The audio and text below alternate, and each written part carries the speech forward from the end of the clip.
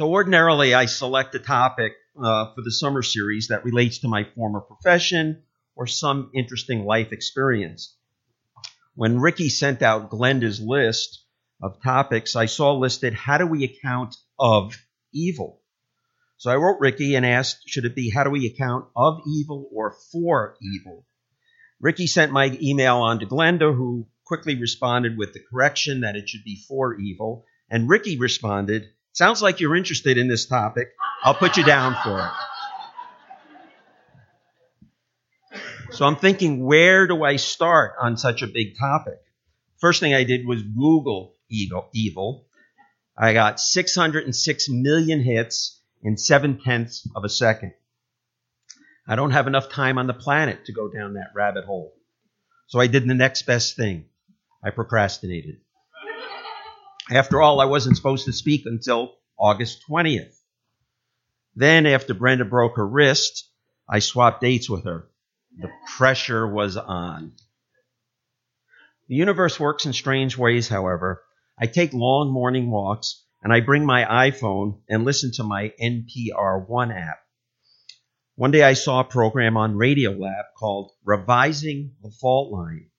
It sounded interesting, so I listened, and there it is, a discussion not on evil, but on the relationship between the brain and our behavior.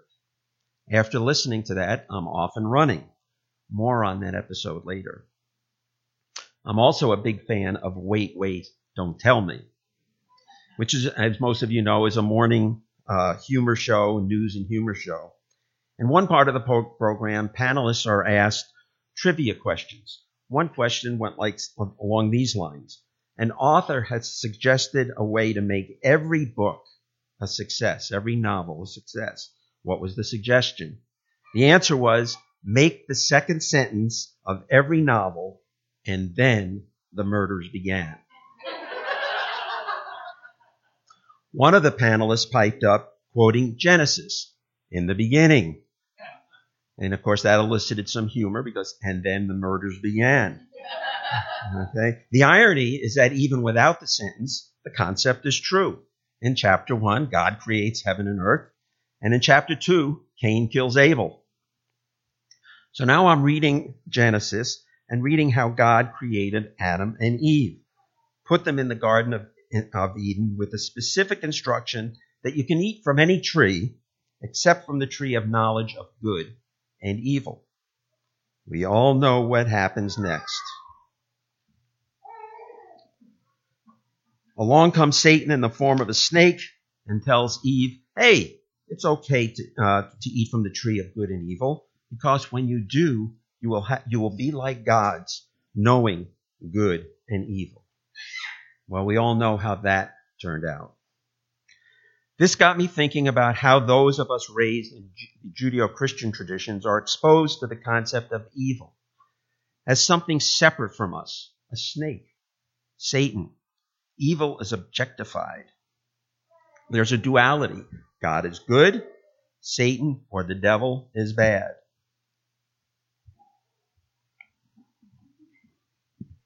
For a long time, without giving it much thought, I believed that evil was this thing, a power or a force separate from me.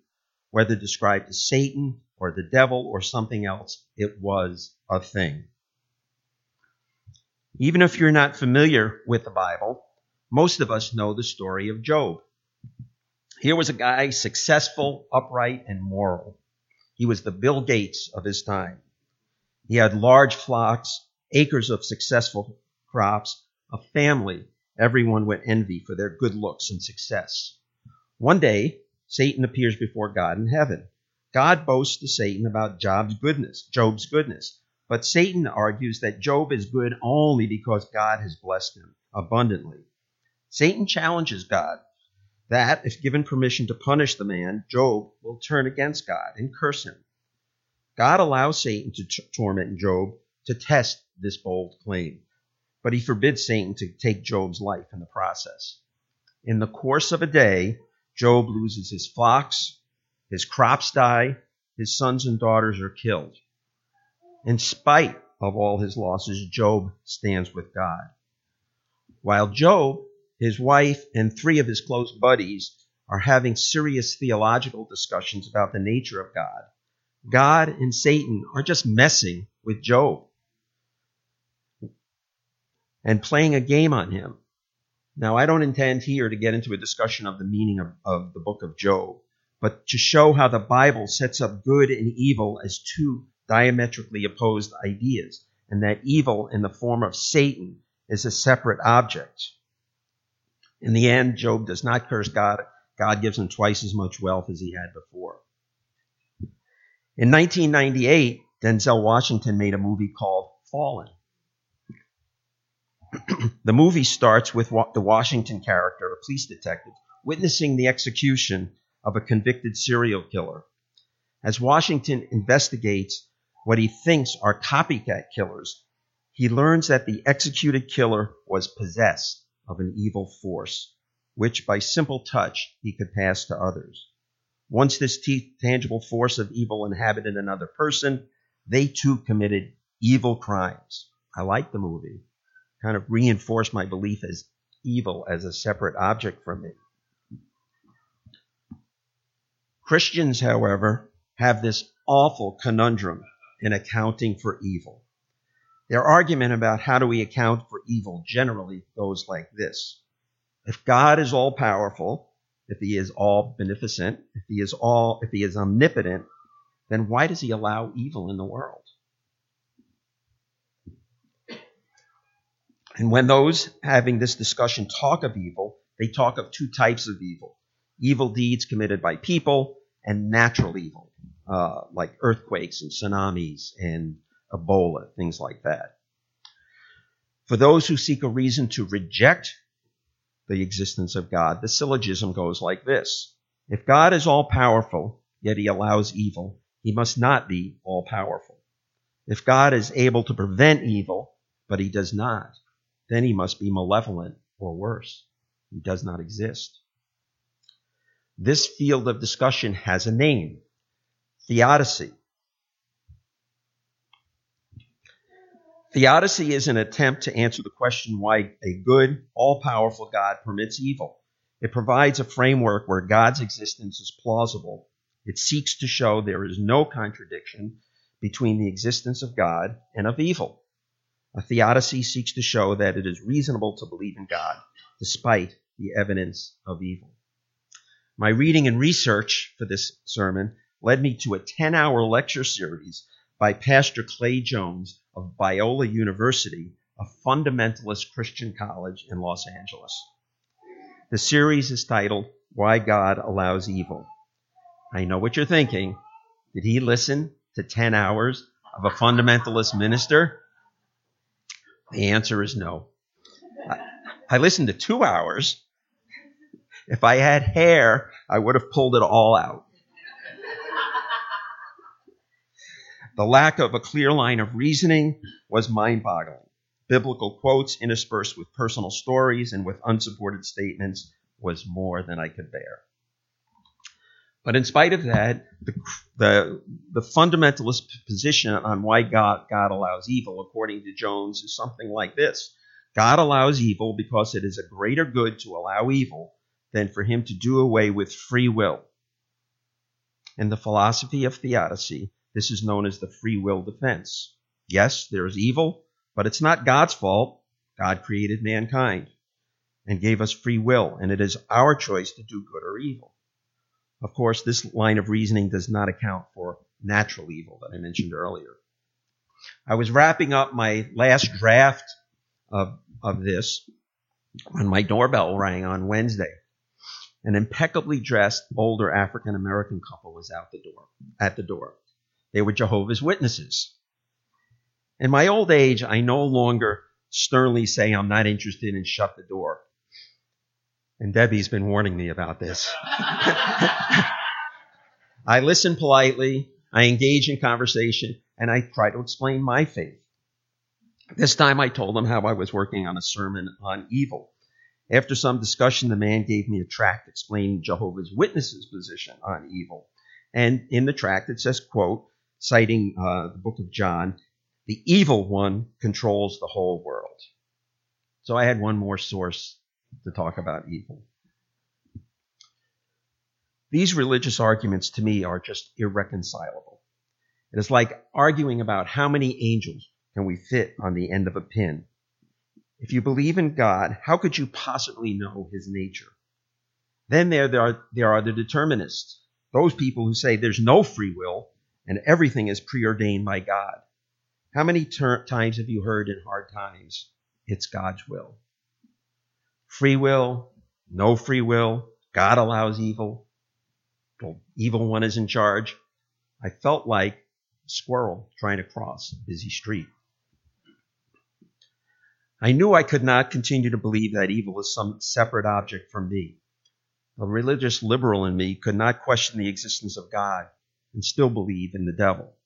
The conservative lawyer in me questioned the role of personal responsibility. If we can claim the devil made me do it, how do we take responsibility for our own actions? The question, if God is omnipotent, how does he allow evil, is the wrong question. So it's back to the drawing board. How do we account for evil? Let's look at a couple more pictures. Is that a picture of evil? How about this? Is that a picture of evil?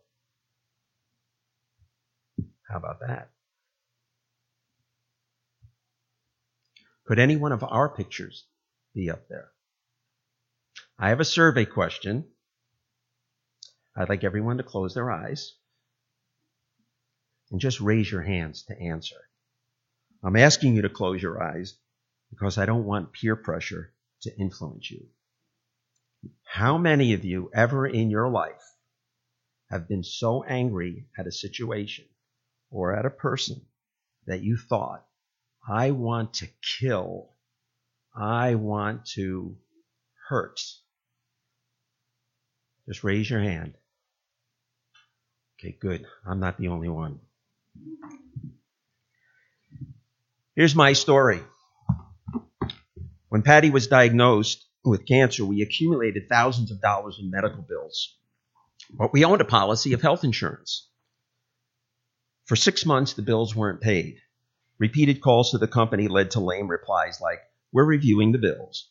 Finally, after 6 months, I got a 1-paragraph letter from the company underwriter, which said he had obtained a medical report showing that Patty had an undisclosed pre-existing condition. Your policy is terminated. We're returning your premiums. That underwriter became the focus of all my anger, my powerlessness, my helplessness, and I fantasized about shooting him. It was not a fleeting thought. I would lie in bed plotting out my revenge. Now, of course, I didn't. Is Debbie still here?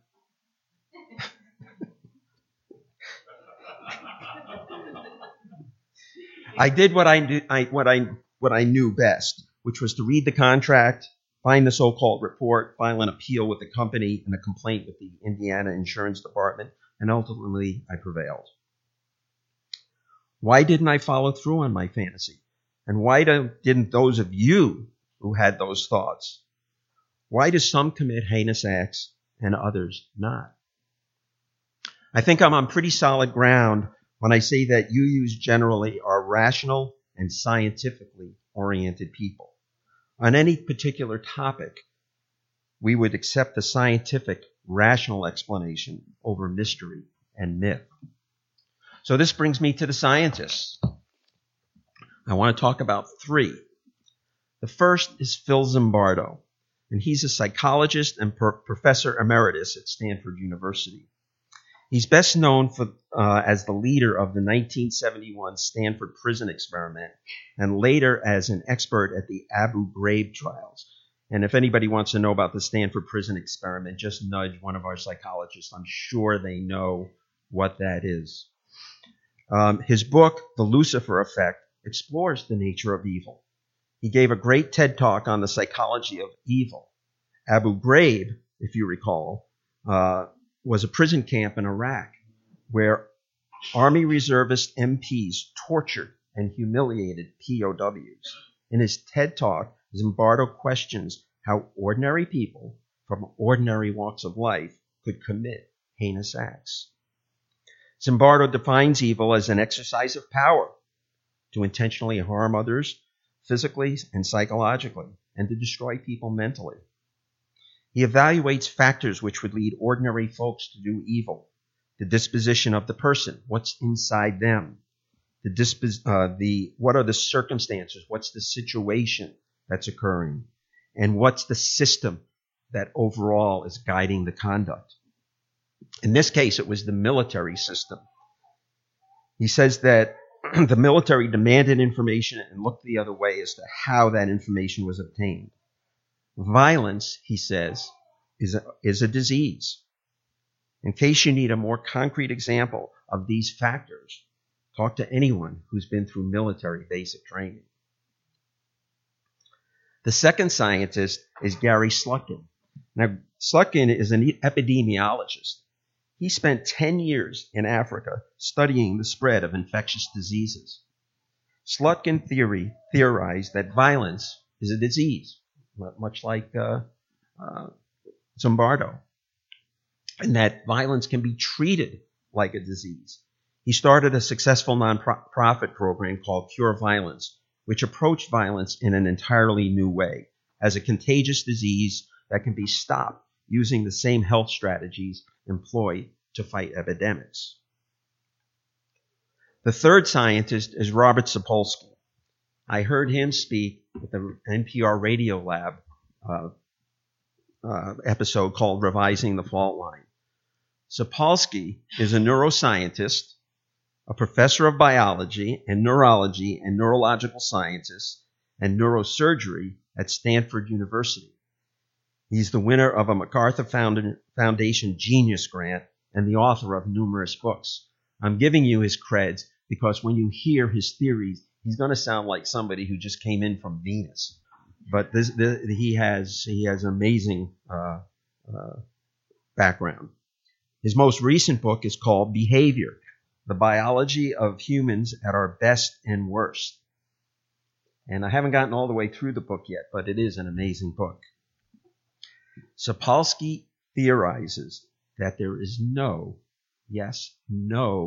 free will. That all of our behaviors are chosen or predestined, not by God, but by our frontal cortex, our genetics, our hormones, and our environment. Our behavior, which he repeatedly talks about the frontal cortex, good, bad, or indifferent, is all biological. I am grossly simplifying his very, very weighty book, because he also emphasizes that context, the environment, is critical too. But he uses a couple of interesting analogies. Once we thought people who suffered from epileptic seizures were possessed of the devil.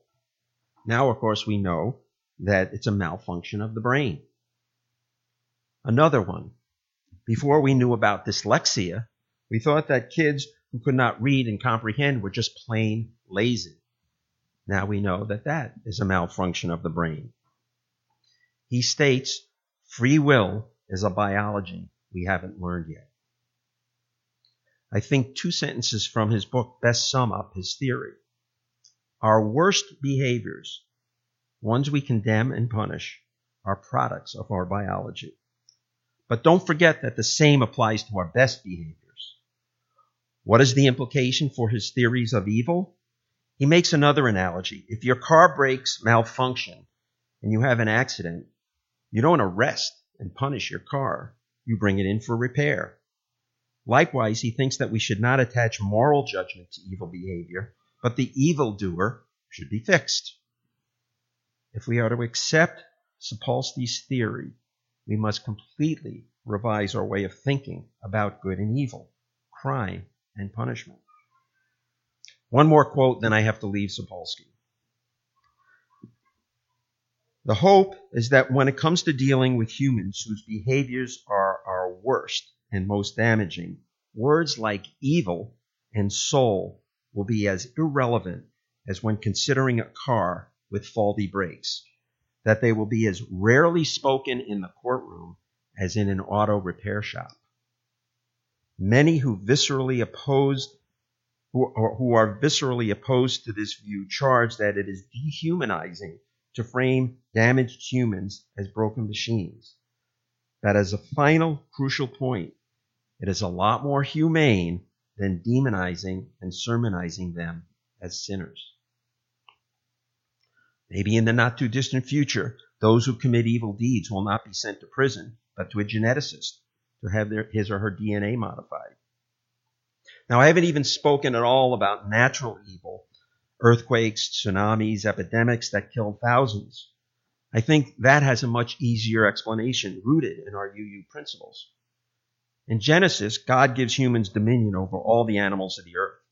The fundamentalists proclaim that we are somehow superior and apart from the land and other creatures that we cohabit with. But our UU seventh principle states that we are all part of an interdependent web of life.